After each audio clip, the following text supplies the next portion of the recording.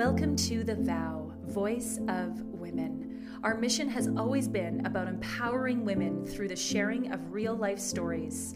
When women create a community through the journey of sharing, we gain empathy, forgiveness, and perspective. We encourage you to open your heart to receive today's story.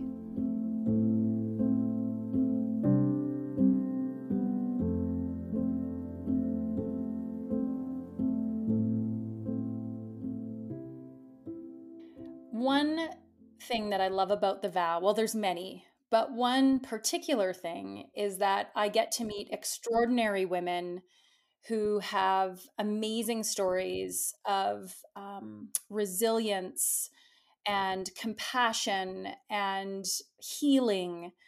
And today I have the honor of chatting with Wendy Baker. Wendy, welcome. Thank you. Thank you for having me. Today is a special day because everyone's going to hear Wendy's story. And Wendy, an extraordinary individual whose life started in the heart of the Source family, a Los Angeles-based cult. Her memoir, My Name Was Mushroom, uncovers her teenage runaway experience within this captivating yet challenging community. Wendy's story of breaking free and thriving as a successful entrepreneur and advocate for women is nothing short of inspiring. Join us as she shares her journey from the cult to empowerment, resilience, and a passion for helping others. So, Wendy, starting with your early years, what drew you to the Source family and what initially made you feel it was the right fit for you at such a young age? Well, I think that at the age of 14, which is, pretty young, I wasn't really sure what I was doing. All I knew is that when I was at the meditation classes and after meditating that I just felt so good. And my home life was pretty chaotic. It just wasn't a loving environment. And I think I was drawn to the Source family because I was looking for some kind of discipline, love, and something that made me feel good. And I feel like that's what the draw was initially. So, let's chat about your life before the Source family. It sounds like it was a little bit tumultuous. So, can you maybe explain to us from a young girl, kind of, until you were 14, what that home life looked like? Well, I had a single mom, and I don't think she ever wanted to have children. And I don't think she, was in love with our father, if you could call him that. I feel like she was dealt a situation that she didn't know how to get out of. So she ended up having 4 little girls from this man who was an alcoholic, and he was abusive. And she basically had to escape him to get out of the volatile, violent lifestyle that she had. And so the reason from that is like I just don't feel like she really knew how to be a mom, wanted to be a mom, or just had any loving, caring feelings for her children. And we could feel it, all 4 of us. So it was just not a good environment. I was very depressed as a child. I was so unhappy. Um, I hated my life, and I just saw my other friends having loving parents who came to school, picked them up, made them lunches, tucked them in bed at night, said, I love you, hugged you. None of those things happened in my family at all. So, when you found the Source family, so how did you fall upon the Source family? Well, it's in my book, but it's very strange how it all happened. You know how things work in mysterious ways. But when I was 12 years old, I was roller skating along La Cienega Boulevard, which is a busy street in West Hollywood, California. And I was with my sister. And every Saturday morning, we would stop off at this restaurant and that had a pond, and people would throw money into the pond and make a wish. So every Saturday morning, my sister and I would go there and take money out of the pond to go buy candy at the local drugstore. So one morning we went there, and there were these two boys that were in our pond. So we say. And we started a dialogue with them, kind of saying, what are you doing in our pond? This is our money. This is our pond. You don't belong here. Anyways, long story short, we got into a scuffle with them, and they ended up chasing us. And so my sister and I, are roller skating for our lives back home, which was probably like another 4 or 5 city blocks long, and they're on foot. And we made it to our apartment building and ran upstairs. And it turns out that one of the boys was Jim Baker's son. And that was the end of that scenario. But then 6 months later, I went to a gathering at somebody's house, and he was there. And so he remembered me, and I remembered who he was. And we actually started a relationship at that time. And our relationship got, pretty intense for a 12 and a half, 13-year-old. And we were together. And he introduced me to his father at the Source restaurant. And his father's name was Jim Baker. So actually, I met Jim Baker in the very, very early stages, before he started a commune. And that Mm. was the beginning of how I knew about him. And then from the time that you met Jim, how long after did he start the commune? Probably, let's see, I was 14 when in my late 14 that he started the commune, but it really wasn't a commune quite yet. It really was just like meditation classes, and a group of us that went pretty religiously to his meditation classes and all of that. And I don't think we started living together till maybe a year after that. And then it became more like a commune. And then when you start out, it's obviously at the infancy, this, we'll just call it a gathering of people at this point, a commune. How many people are there at that point, and then how quickly did it grow? So I'm going to tell you what I remember, and might not be correct because I'm going to tell you through the eyes of a 14-year-old. Does that Okay. make sense? Of course, yes. Right. So I recollect there being about 40, 50 people that started going to classes. And then I'm going to say that by the time we all moved in together, everybody left their homes that they were living at and moved into the mother house. There was probably about 120. Wow. Yeah. 120 people living in, like, was it a mansion? Yes, it was a mansion. It Wow. was a And very, how did very, he it find was called it? the Chandler Mansion. And it was, I don't know, I can't, it's in my book. I don't have it memorized, but there was something like 20 bedrooms, a guest house, and a huge attic that people were also spread out sleeping in the attic. And there's plenty of room for everybody. It was fabulous. So, did at that point then, from coming from, a tumultuous upbringing with a single mom and no dad, was there this real sense of like love and belonging then, and that's what really kind of, why you gravitated towards this? Yeah, I'm going to say I gravitated towards the Source Family Commune because of the love and the the philosophy of, health food, yoga, meditation. It just all felt so good to me. I grew up in the 70s where heroin, cocaine, and drugs were just rampant, and Hmm. people were overdosing. And that just wasn't my path. I was looking for a healthy path. And so I just got gravitated towards it because of the whole philosophy of how to live a healthy life. Hmm. So you're 14, 15, you're in a commune, there's lots of people moving into the Chandler house.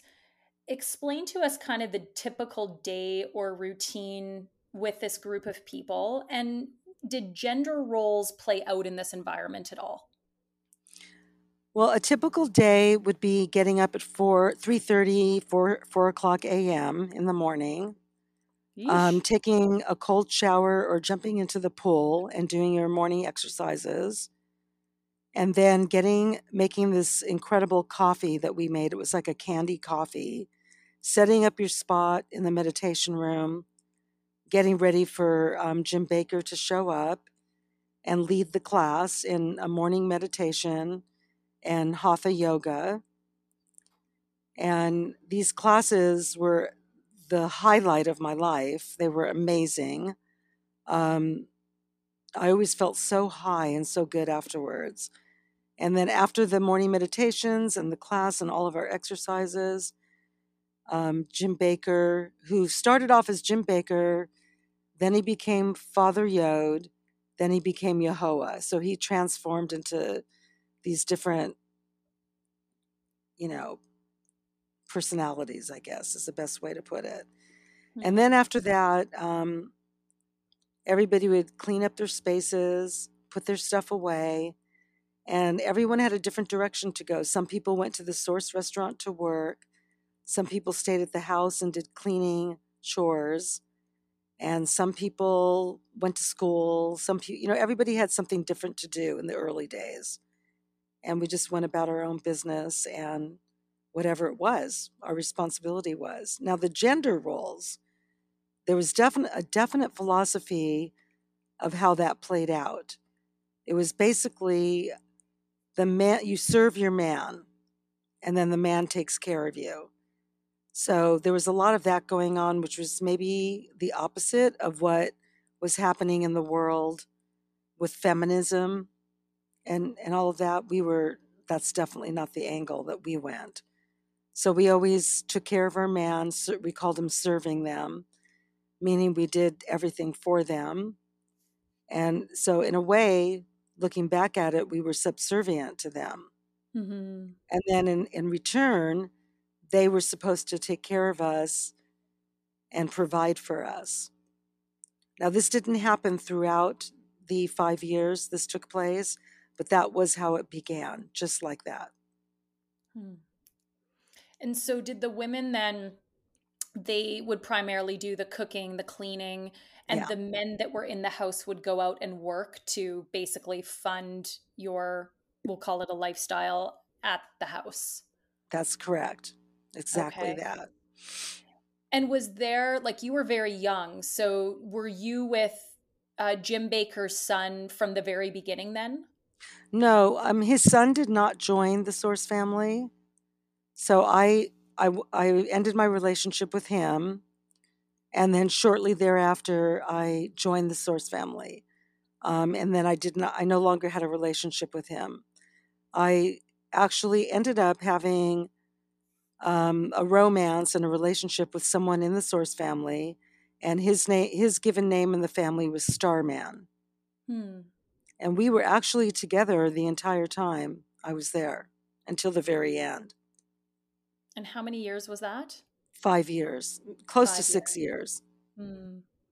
And can you say, I mean, obviously you're an adult now and you're, in a happy relationship, but like looking back, would you say that you were in love, or was it just the environment that, you felt compelled to be, in that situation? I think I really did love him. He was a really good guy. I had a really good time with him. I think I really started off that way. Hmm. That love didn't sustain throughout. So it's possible that that's what a crush is. I don't know because, that's just a matter of opinion. Hmm. But I felt like I really was in love with him. Whatever love was at that time for a 14, Exactly. Yeah, 15 exactly. year old. Yeah. When you're living under the leadership of someone that is essentially revered as like a godlike figure, I Hmm. can only imagine how complicated that can be. Yeah. What was the turning point for you when you began questioning the teachings or authority within the group? Well, I never questioned it until maybe 4 years later. I always really felt, I really admired Jim Baker and I looked up to him and I just never questioned anything. But then there was an incident that's in my book that happened when we ended up in San Francisco. And we were in San Francisco, and for about 40 days in San Francisco, we were homeless. We had no place to live. So we didn't stay at that Chandler mansion the whole time. That was my happiest times, but we moved around. So we all ended up in San Francisco, and his name was Yehoah at the time. He approached me to be one of his women and to have sex with him. And that's when I questioned, what am I doing here and why, what's going on here? Because I did not feel that same way. Mm-hmm. I mean, it's a fascinating story in my book about that. I guess you haven't read it yet, but when you read it, it's pretty intense, what happened in San Francisco. And also being homeless. Like, I had a baby at the time. She was 1, and we had nowhere to live, and we're on the streets. And we're Wow. living, we're going from church to church. And every so often we'd go to a house. And I mean, can you imagine like 150 people, dressed like we dressed with and babies and children everywhere, and just kind of wandering the streets, while some of our elders are trying to find a place for us to live. They eventually did find a place for us to live, but it took about 40 days. Wow. That was a very trying time for me, and that's when I started questioning, what was I doing at Hmm. that point. I can't imagine having a 1-year-old and living on the street for 40 days. Yeah, it Wow. was it was the most intense time of my life. It sure made me strong.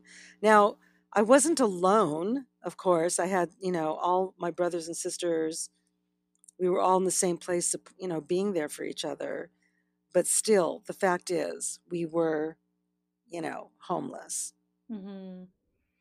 And do you think that Jim, now as the cult grew from, 40 to 50 to 120, was that kind of his end goal? Was that, because, I only know what I hear about from all the documentaries, and I've read a couple books on cults, not the Source family specifically, but it's always about, control, power. Oftentimes it's about sex. And so was that kind of all wrapped up into what his end game was, or, like, I'm just trying to envision what his end game was, I guess. Well, I mean, subconsciously, that's exactly what happened. I don't know if he really did that on purpose. I felt he was a good person. Um, Definitely, there was brainwashing. I mean, we were sleep deprived. We didn't get enough sleep. There was a no privacy issue. There was definitely a sex aspect to the Source family. People were freely having sex. Um, you didn't have to, though. There was not a power struggle. It wasn't like you have to do this, you have to do that. But there was that energy going around.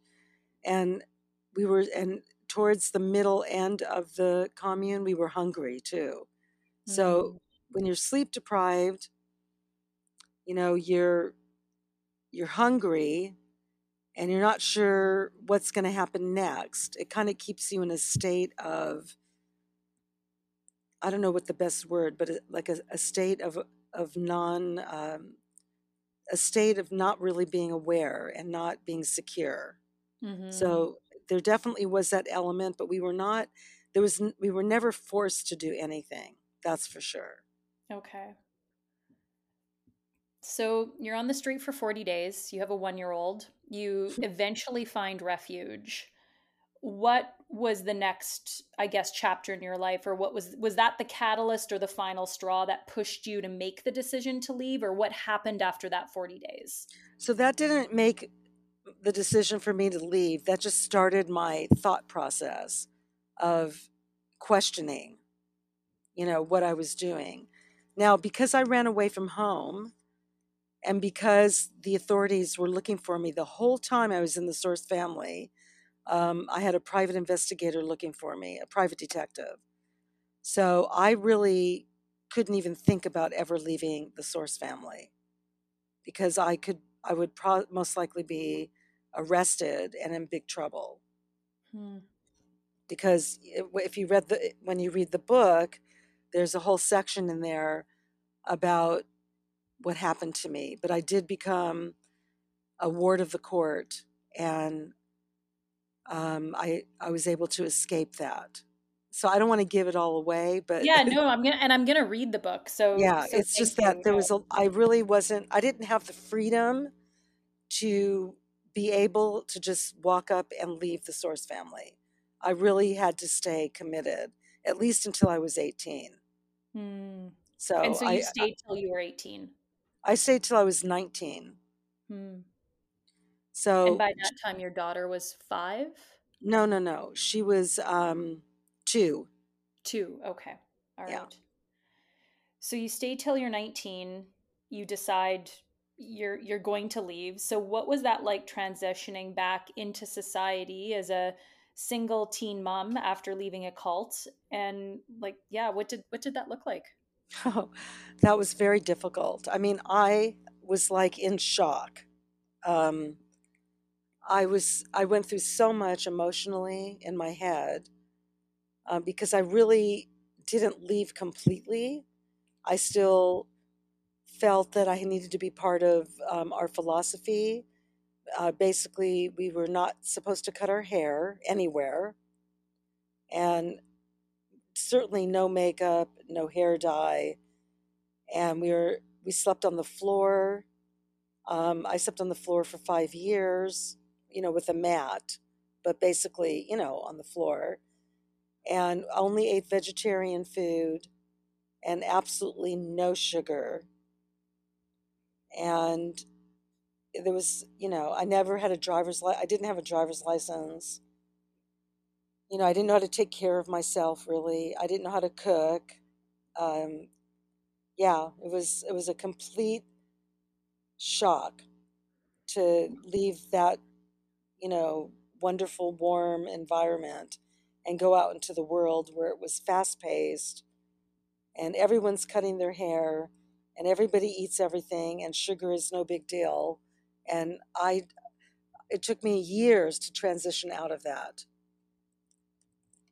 Wow, it's almost like coming out of jail for, Yes. 5, 10 years. You Yeah. needed beef, a starburst, and a razor. Well, I didn't cut my hair for years. My hair was so long. And I mean, even under my arms, like I didn't cut it, nothing. I didn't Wow. Yeah, shave. you were au naturel. Yeah. And no makeup. And I remember seeing my sister, and, when I came back, when I left the Source family, she goes, "Let me pluck your eyebrows." I go, "What? You are crazy. No way are you doing that." But, like I was just so living in another century, in another world. Mhm. It took me forever to be okay with cutting my hair and wearing makeup and eating what I wanted. Eating what I wanted, that was a very difficult transition for Hmm. me. Yeah. Yeah, listening to you, it reminds me of someone that's been in prison for 10 years or 20, and they Yeah, come I out guess. and it's like, what's this world? Like, what's this, how do you use a cell phone? And, you Well, there were know, no cell phones yet when I yeah, came yeah, out. yeah. No, just generally However, speaking. Yeah. we did not read the paper. We did not watch movies. We never watched TV. I didn't know anything that was going on in the world at all. And when I came out and I learned about Watergate, I was just like, whoa, what happened? Like, I didn't know, I had no current news, and I did not know anything of what was going on in our world at all. It was like I was in the jungle. Hmm. So, what fueled your determination to build a different life for yourself and your child? Well, for me, I think I just grew up. I was like, Mhm. I was turning 19. I had this child. I definitely made a vow to myself, a vow to Mhm. myself to be a good mother and to raise my child with lots of love and in a just a wonderful environment. So I started to think, okay, what can I do? So I decided to go back to school, Wow. get an education. um, better myself, and get into a career that I could make money and provide and take care of my daughter. Because at that point, when I left, I also left Starman. So that was another transition for me, being with him for 5 years. And then I literally just kind of I left him. And did he want, like, because that is he Starman was the father of your daughter. Correct. And so did he kind of just say, go with the world, my dear, this has been great. Was there this like, I mean, he's had a daughter, so how did that transition work? Well, it would have been nice if he said anything, but he said nothing. And basically, in the middle of the night, he wouldn't have let me go. So I had to kind of escape him. Hmm. And so I basically, in the middle of the night, I had another guy friend in the Source family, another brother named Sir Knight, who helped me escape from being with him and picked me Wow. up. And that's also another story in the book that's so freaking crazy. But I just got up and left because he would never let me out of his sight, and he wouldn't let me be with anybody else. He was very, very possessive of me, Hmm. and I was feeling suffocated, and I didn't want to be with him anymore, and I couldn't stand to be with him another day. Hmm. So I made that decision. I wanted to just be friends with him, raise our child together, and have him let me go and do what it is that I need to do in the world. And but he wouldn't do that. Hmm. So I had to escape. And you did. And I did. And it was the smartest thing I ever did. And did he ever try to find you? Oh yeah. Yeah. Yeah, he found me.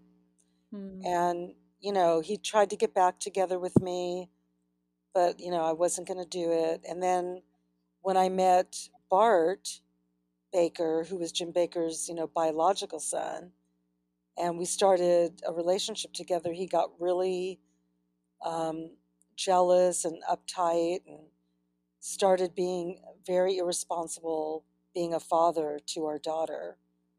So it just got worse and worse, and that's a whole nother story. I didn't even write about that because it just I don't know. Anyway, Starman has since passed away. Oh, okay. So he was 7 years older than me, and he passed away a couple months ago. Hmm. Um, he died of stage 4 lung cancer, but we did not remain friends at Hmm. all. He was not a responsible parent at all. Hmm. Yeah. So my husband Okay. So actually you adopted Stardust, and Stardust Oh, was the name of my really? child. So Bart adopted Stardust. Correct. So how did you meet Bart Baker? So Bart Baker, also known as the Heartbreaker, That's because amazing. he in his day that he was a little womanizer Oh my in his goodness. early days. But how I met him, I left the Source family. I'm going to school. I'm going to college. My daughter was staying with a friend in Washington for a month while I was doing finals. And I went on a date with somebody, one of the Source family members named Pythias. And he said, can I take you out to dinner? Let's get together. And I'm like, sure. So he picks me up. He goes, where do you want to go? And I'm like, I would like to go to the Aware Inn. So the Aware Inn was a gourmet, healthy restaurant on Sunset Boulevard in the heart of the Sunset Strip. And it was owned by Jim Baker and his wife, Elaine Baker, who is my husband's mom. But he gave the restaurant to Elaine Baker when they got a divorce. So she still had the restaurant. And so when Hmm. we walked into the front door, Bart Baker was a host and he was working there. I guess you'd call it a maitre d', is what he would say. And I saw him and he saw me, and I'm not kidding you. And this is such an outrageous story, but my knees gave way. I just, Literally. yeah, I completely fell apart. And I'm thinking, what is going on with me? Because, I'm 19. I just got out of a intense communal experience. I have a child from another man. I'm focused on going to school, and I see this guy, and my knees give out on me, and I'm like flustered, and I don't even know what to do. Anyways, that was the beginning of our relationship. And how many years have you and Bart been together? Well, we've been together for 47, and we've been married for 45. Wow. And do you have children together? Yes, we have two. Two. And how old are they now? The youngest is 38, Yeah. and my daughter Amber is 45. And so are you grandparents? I'm grandparents of four beautiful grandsons. Oh, four grandsons. Wow. Yeah, yeah. Wow. So, talk to me about navigating through the healing from the emotional and psychological impact of being part of a source family. Because, like you had mentioned, you were brainwashed. And so it took years of brainwashing. How do you heal from that? How do you go back to find yourself and create this normal environment for you and Stardust? Well, it wasn't quick by any means. It was a process, and I kind of think I always kept inside of me the teachings that I was taught, the good ones. I think I still feel like I have a lot of it inside of me even today. Um, I don't know. It feels like when I was in the Source Commune, it was like a high school boot camp, or it was like my high school. So like what you went through in high school, you kind of carry with you your whole life, 100%. and that's what I did. I carried it with me my whole life. I still have relationships with people that were from the Source family. Two of my closest friends were Source family members, close to my age, that went through the whole experience with me. Wow, those are And we're your like, besties. yeah, they're my besties. Like, Oh, I can't, there, one of them was the astrologer in the family. And then Heaven, or her name's Nancy now, she was the one in the documentary having the baby. Did you wow. see the documentary? Yes, yes, I did. You Nancy. remember the young girl having her baby? Yes, that's That, Nancy. That's that's Heaven. Nancy. She's my best friend. And she's your bestie. Yeah. And we grew up together in the same neighborhood. Wow. So we both joined the family at the same time. And one of my sisters also joined the Source family. Wow. So I had some really close people in my life that we went through that experience together, which is kind of cool because today we could reminisce and talk about what we've learned. And, just it's someone that I could relate to that has been through something so outrageous with me. Mhm. Wow. I'm just Yeah, yeah, I mean, it's like that's very deep roots to go through that with someone and come out the other end and be so close cuz I would imagine for some that it's so much trauma that they would just want to leave it behind them, but you bonded over that experience. right, right. So it's cool. It's really cool. So, talk to me, and I'm super curious about your current, like, your spirituality, religious beliefs, because again, and I'm naive maybe, but after coming out of something like that, I would say that there's probably two paths. You either go like atheist or agnostic, or you find, God in a religion or spirituality. So, what was that like when you left? Did you keep an aspect of your spirituality? Did you just say, this is enough? I don't believe in anything. And what does that look like in your life today? Well, when I kept my spirituality for a long time, I believe I still am. I don't want to be a part of one sect religion ever again. I don't want to think one way. I'd like to be open to all religions. I feel like there's good in all of them, and I don't want to go to church. I don't want to go to temple. I want Mm-hmm. I want to just, my family is my religion. Is Mm-hmm. how I've handled it. I just don't want to be caught up in a specific way. Mm-hmm. Oh, that's fair.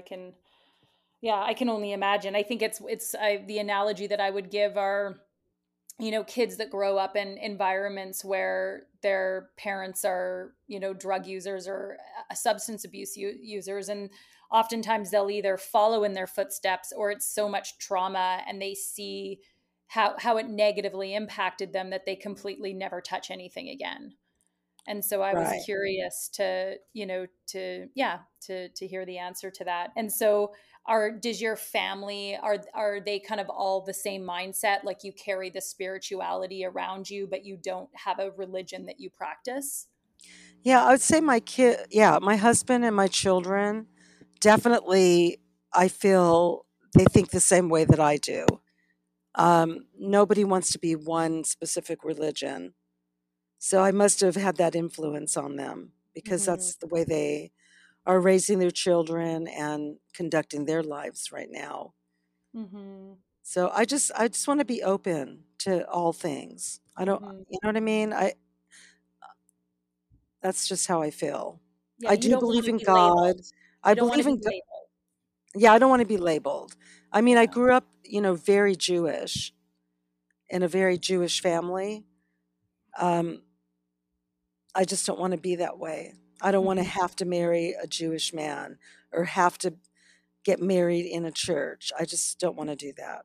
Mm-hmm. No, that's very fair and understandable. Hmm. So, reflecting on that part of your life, what advice would you give to someone who might be in a similar situation? They're feeling trapped or coerced within a group or a community. It may not even be a cult, but they're Right. they're feeling that, that almost like they're a possession to somebody or something.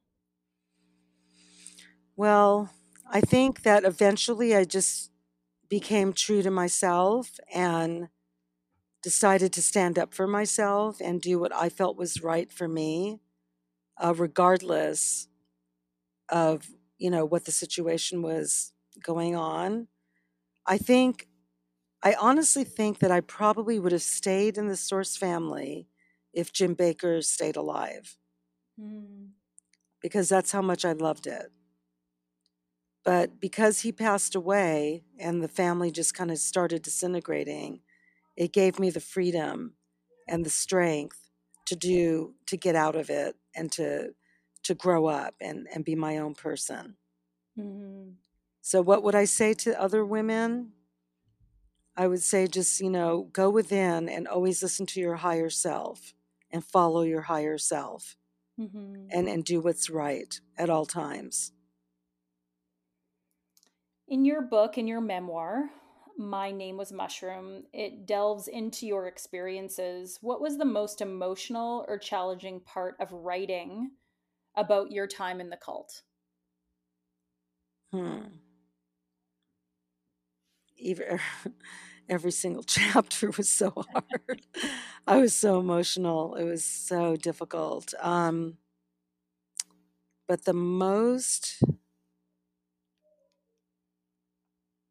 difficult were probably is when I was taken to court while I was in the Source family, and the court system took me away from the Source family and my mom and put me in juvenile hall. Hmm. That was the most traumatic thing I'd ever experienced. Because you felt alone? Well, because I was put in jail pretty much because I ran away from home. Mm-hmm. I mean, what a stupid reason to put a child in jail. Yeah, wow. But And what year was that? let's see. Book is right here. Let me find out. That was close to joining. 1972. 1972. Yeah. Well, no, no, no. I take it back. Um, yeah, I think it was 1972. Mm. Yeah, the 70s. I wasn't born then, but I, Yeah. But I've heard a lot about the 70s. I mean, it was crazy. It sounds like it was crazy. Well, And you missed especially, out. like in the documentary, I mean, it's like you guys were like it just, yeah, it dramatized or was a depiction of, the Sunset Strip and communal living and this higher, like living. I don't know. It was just very, I think it is the epitome of how I pictured the 70s on Sunset Strip. It was like it was so cool, and so much of what we did was so unaccepted then, like health foods, vegetarian, Yeah, you were meditating, ahead of the yoga. times. Exactly. Like Yeah, very today, that's much. just what everybody's doing. It's no big deal at Yeah, all. So, yeah, we were so ahead of our time. It was yeah, just, yeah, crazy. So we were oddballs. And yeah. You were today misfits. you wouldn't Yeah, be that way. yeah, yeah. Wow. Yeah. Yeah, and I mean, watching the documentary too with all of the outfits, and I mean, it was just the epitome of 1970s. It was like, yeah, it took me back to a time that I've obviously never experienced, but it like outside of, things getting sexual and Father Yod having like multiple wives. I don't even know how many he had, like 13, 15, 16. I don't know. um, like it was really the cult before it really became cultish was just this like a bunch of friends hanging out having fun. Right, right. That's what it And seemed the to be wives anyway. were like he had one wife. He was Oh, that's legally it? married. He had Oh, one wife that he was legally married to. okay. And but then he added on these others, and then they changed, and a lot of those women that he added on had a part to play in Right. what his needs were. Right. Yeah. Like some made him food, some did his massages, some did laundry, some did, you know what I mean? It wasn't like really, to me, in my opinion, what I observed, it wasn't really like a love relationship. No, it was servitude. Yes, it was Yeah. servitude. Those women served him and took care of him. They didn't Hmm. really have a one on one romantic, loving relationship. Hmm. So to me, it wasn't anything good. Hmm. And most of So, them would probably say that today. Although yeah. there's a few that are hanging on that he was the love of their life. Oh, wow. Well, that's in their mind, and that's how Yep. they probably viewed it. Yep. That's That's and exactly right. their experience. Yeah. So since then, you have achieved tremendous success. I even saw you on the front of a Malibu magazine, you and Bart. Oh, you did? I did. Well, just, doing a little bit of research. So, yeah, so how did the lessons from your past, both positive and negative, influence your approach to building your business and giving back to the community? Because I sense that you and Bart are very philanthropic. You have a thriving insurance business. So, talk to us about that. Well, I just think that I was born to be an entrepreneur, and I think that whatever I chose to do, I was going to give it my fullest and never give up and pursue it no matter what. And that's basically how I focused on our insurance agency. And the two of us together, we were on the same path, and we were both like that. We just ran a very integrity, responsible, committed business in our local community. And we always chose to do what's right. And that's not easy to come by. And I think we've been very successful because of that. Mm-hmm. I don't think you need education. I don't think you need to go to college and get a master's or a PhD, to be successful. It's a characteristic. It's a choice. And I feel that my husband and I, we both of us have not graduated college, but we have lots of life experience, and we've learned a lot of valuable lessons. We've made a lot of mistakes, and we've learned from them, and that we were able to create, a strong ethical business. Hmm. Well, I'm a university dropout and I have a successful business, Oh, and good I'm for you. completely 100% behind you in that. And, I was just chatting with a friend of mine the other day, and her daughter has like a 97% in high school. And she said in a lot of Canadian, the top universities, 90% doesn't cut it anymore. That's If you want to get ridiculous. into the top universities in Canada, you need a 95, she said, was it 95 or 96% or greater? And I just thought, that's like, what is that? 1% of the population, these kids. And I even thought about my own daughters. I mean, they're little, they're 7 and 10, but I thought, what are the chances of them getting grades like that to get into a top post-secondary university? It's really sad. And I agree with you. I mean, I started my real estate business when I was 20. I'm 43, and I dropped out of university in the third year. And I don't remember what I learned in trigonometry, and nor do I need to. Right. Like, I think going to college, you should only go if you have to have that degree to achieve what it is that you want to achieve. Yeah, Like, if you want to be a lawyer, you're going to have to go, that's right. but like, to be honest, I love education and I loved going to school. It just wasn't going to work out for me because I had a child. I had to make money, and then I had two more, and I kept trying, and it just wasn't going to work out. But in saying that, how I'm very contradicting because I made all three of my children Of course go you to did. university and get their degree, whether they liked it or not. Yeah, of course. Of course. And I'd probably say the same thing to my kids. I mean, we just want the best for our kids. And I guess that's just, yeah. But Well, you at don't the end of need the it. day, yeah, You don't need it to be successful because no. I know a lot of people that have the highest degrees and they can't even make minimum wage. I'm like, Yeah. Or they don't love what they do. hmm There's that too. I'm right. curious. I'm super curious. I've been meaning to ask this, for a little while. Stardust grew up very differently than your other two children. So how are they different? Like, if you look at them today, and I'm not talking success financially, but like, how did they like, how are their successes in life, like with relationships, and maybe their relationship with money or with other people? Like, do you notice a major difference because their upbringing was so different? Well, because Stardust was only in the Source family for the first two years of her life, I don't think it really affected her very much. She grew up a very normal child. She's just amazing.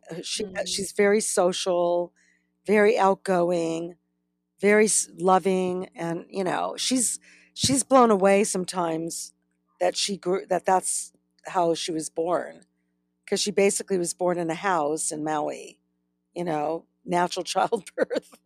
And so, wow. and her name's Stardust, and she goes by her middle name, which is Jamie, which is the name that we gave her when she Okay. was 5. Um, there's no difference. She's just like a normal person. So Yeah. today she's 49.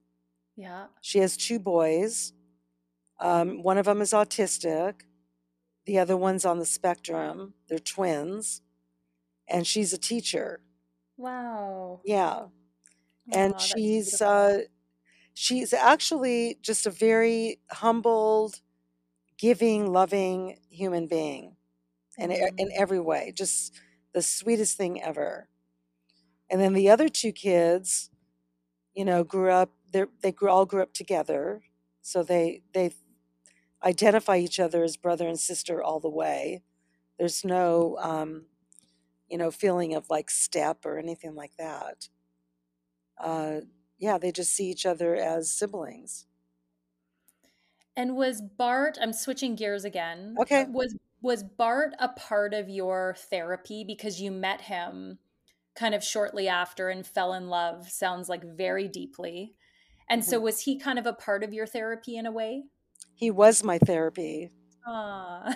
He was everything. He's the one that helped me through so much stuff. And I could talk to him about it because it was his dad. And so he knew everything that what I had been through. He totally understood and related. And so I mean, basically, just talking it through and talking to him about it is how I got through the transition. He's amazing in every way. Oh, oh, I love that. And you guys Yeah. have been married for 45 years, you said? Yes, we've been married 45 years. It doesn't even feel like it. And here I thought I could never be married ever. And what happens as soon as I leave the family? I find somebody and I get married. What are you going to Well, do? and it's Jim Baker's son. And it, Like that's kind of a crazy yeah, the fact that he never joined, the Source family and was just sounds like this, led a more normal lifestyle and you happen to run into him and your knees buckle and 45 years later. Like, I mean, that's kind of crazy. I get it if you meet a guy that is not a part of a cult and you fall in love, but the fact that it's Jim Baker's son is, I I mean, know. that's if that's not divine intervention or someone with a sense of humor, I don't know. Right, right. It's baffling to me too. And at first, when I met him, I'm like, oh, I cannot have you in my life. Yeah, yeah, Like, yeah, I totally. this is not happening. Like, seriously, I tried everything, but no matter what I tried, I just kept getting drawn to him. It just was crazy. Yeah. And Wow. his support in writing this story, he's the one that said, "You have to write this story. It is incredible. There's so many lessons and so much to learn from this story for people and to help Mhm. young moms that have a child at 16, 17 years old and are told they're never going to make it and that's it, their life's ruined. They had a baby. That's not true. Not true at all. You can make it. Yeah, because your book, it sounds like it's not just about escaping a cult. It can help someone young that has had a child young kind of get through that because I'm assuming, and chatting with you today how alone that you felt and like you probably didn't have a future. You probably felt that way for a while. I mean, I just can't imagine being so sheltered from the normalcy or what we call the normalcy of how we live in society and having to reintegrate with a baby and being alone like that's let alone Yeah. being in a cult. Well, Just I was told by everybody when I left the Source family, pretty much, how could you have a child at 16? Or let's say 17, because I almost was 17. Like your life's ruined. Like, what are you going to do now? Mhm. And I just thought, you know what? I'm going to do it. You watch. Like, don't tell me that my life is over because of this. I had this child willingly, knowingly, and lovingly. So I'm going to be fine. And Mhm. I've met And you many were. people throughout my life that have had babies this age, or they've been the recipient, their mother was this age. And how incredibly wonderful it is to talk with them that, you're going to be okay. It's going to be all right. Mhm. Looking back on your life, what do you consider the most valuable lesson or insight that you gained from your time in the Source family? Well, there's a couple of things. Don't get attached to material things. Always look at the positive. Always complete every project that you start. What else? And believe in yourself. Mm.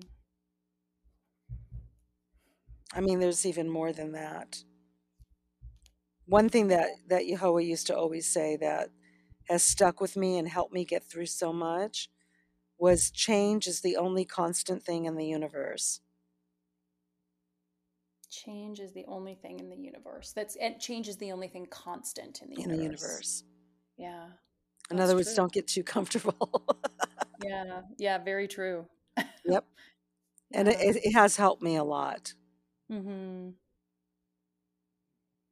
So, what words of encouragement would you share with women who might be facing adversity or struggling to find their voice, because you went from not having any voice to, going back to school, meeting Bart, growing a successful business, giving back to your community.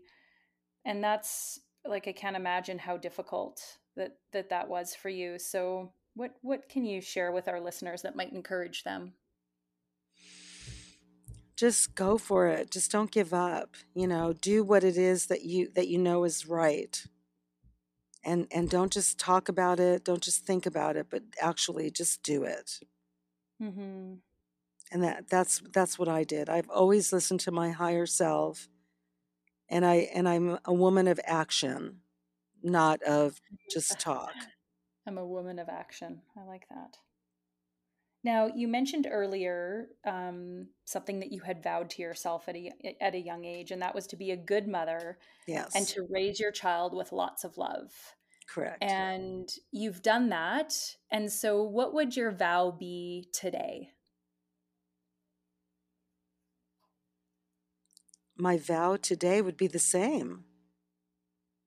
To love your children. They are, you are their advocates, and become your child's advocate and at all times.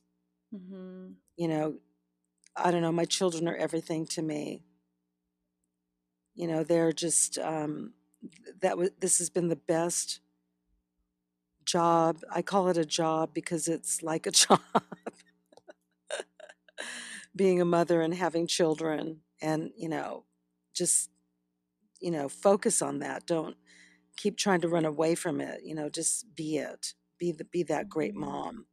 Hmm. And just, I've had to, believe it or not, I've had to take classes on it in my early stages of being a mother, because I really didn't have a strong influence of what do you do to be a good mom. So I took these classes for years, and I learned a lot. So I actually studied it, and I believe that's important. Be Yeah, open to learning. because you didn't have that mother figure growing up. Is that Right. I did the not have a reason? role model at all. Yeah. Yeah, I can't imagine. It would be like if you didn't have a role model, yeah, how would you know? I wouldn't have known what to do if I didn't have a mother that guided me along every age, every year, and taught me, how to do Well, I my laundry. didn't. I didn't know what to do, so Yeah. I didn't have that. So I Wow. went out and sought it and learned it. But in saying all of that, the wonderful, beautiful thing is that I made amends with my mom. I forgave her, and she forgave me for running away. And we Oh, did become the best of friends oh, in my adult life. And she was my biggest fan, and she was a good mother as an adult, just not as a child. And I yeah. never talked to her about the Source family. It was too painful for her.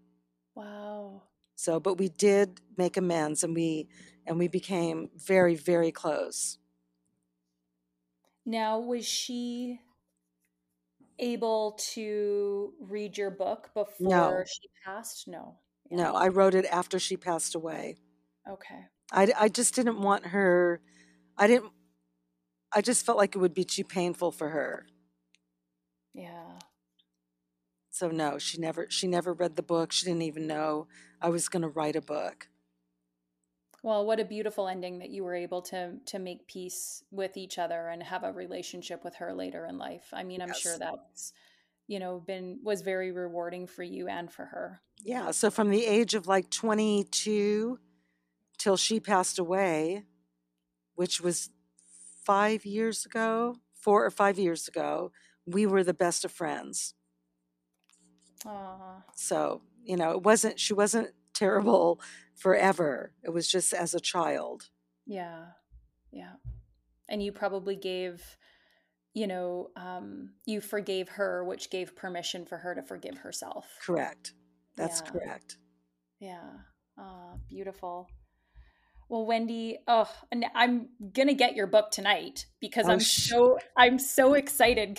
Where can we find My Name Was Mushroom? Is it on Amazon? Is it on iBooks?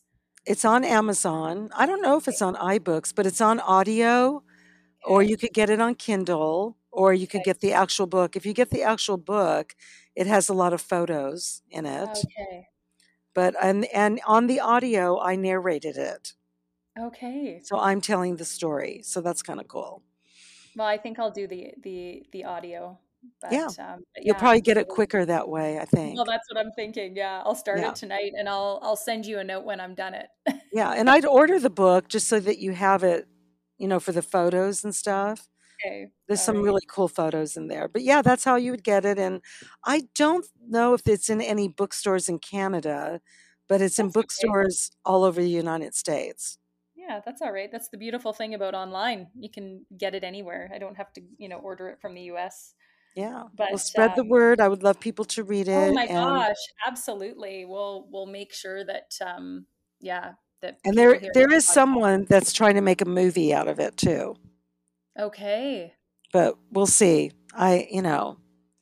It's slow in coming, but I have a director and a writer, and they're trying to pitch it as making it a Netflix movie. Wow. Well, that So would we'll be see. I'm Yeah. all for a good documentary or a good biography. A lot of the books that I'm reading I'm really into biographies. I really only read nonfiction. It's the only thing that interests me. So Yeah, I'm yeah, the I'll same keep you way. posted. Yeah. Well, Wendy, we always like to spotlight a charity of choice. Is there a charity that you would like to share with our listeners today? Yes, my favorite charity is called the Women and Children's Lighthouse Shelter. It's in Ventura, and they have 5 or 6 different houses, and they help women that have either been abused or addicted, and they have children, and they give them a place to live, and it's religious based, but it's a really good organization, and they only survive by the community. They don't get government handouts, and it's Mm. just a beautiful organization. It's my favorite. And that's Women and Children's Lighthouse Shelter. Correct. All right. In Well, Ventura. Wendy, and Ventura. Yeah. Okay. Well, Wendy, thank you so much for being our guest today and taking your time out of your schedule. I'm really excited to release your podcast and let our listeners hear about your empowering and uplifting story. I'd encourage our listeners to find your book. My Name Was Mushroom. The documentary is very interesting. Um, and yeah, it definitely took me back to the 70s. And like I said, I wasn't born there, but it was everything that I had envisioned it that it would be. But, Well, it was very nice talking to you as well. yeah, I thanks, appreciate Wendy. you inviting me, and hopefully, I helped one person. That would be great. I'm sure you will, and I will connect with you once I finish the book. So Okay. yeah, just so you can know that I've finished it, and I'm excited to read it. Oh, I hope so. I hope to hear from you again. Thank you. Thanks, Wendy. Okay. Take care. You too.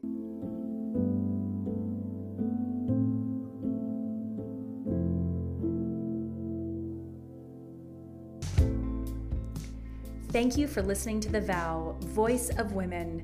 We hope that this episode has inspired you. If you want more information on The Vow, visit our website at voiceofwomen.ca.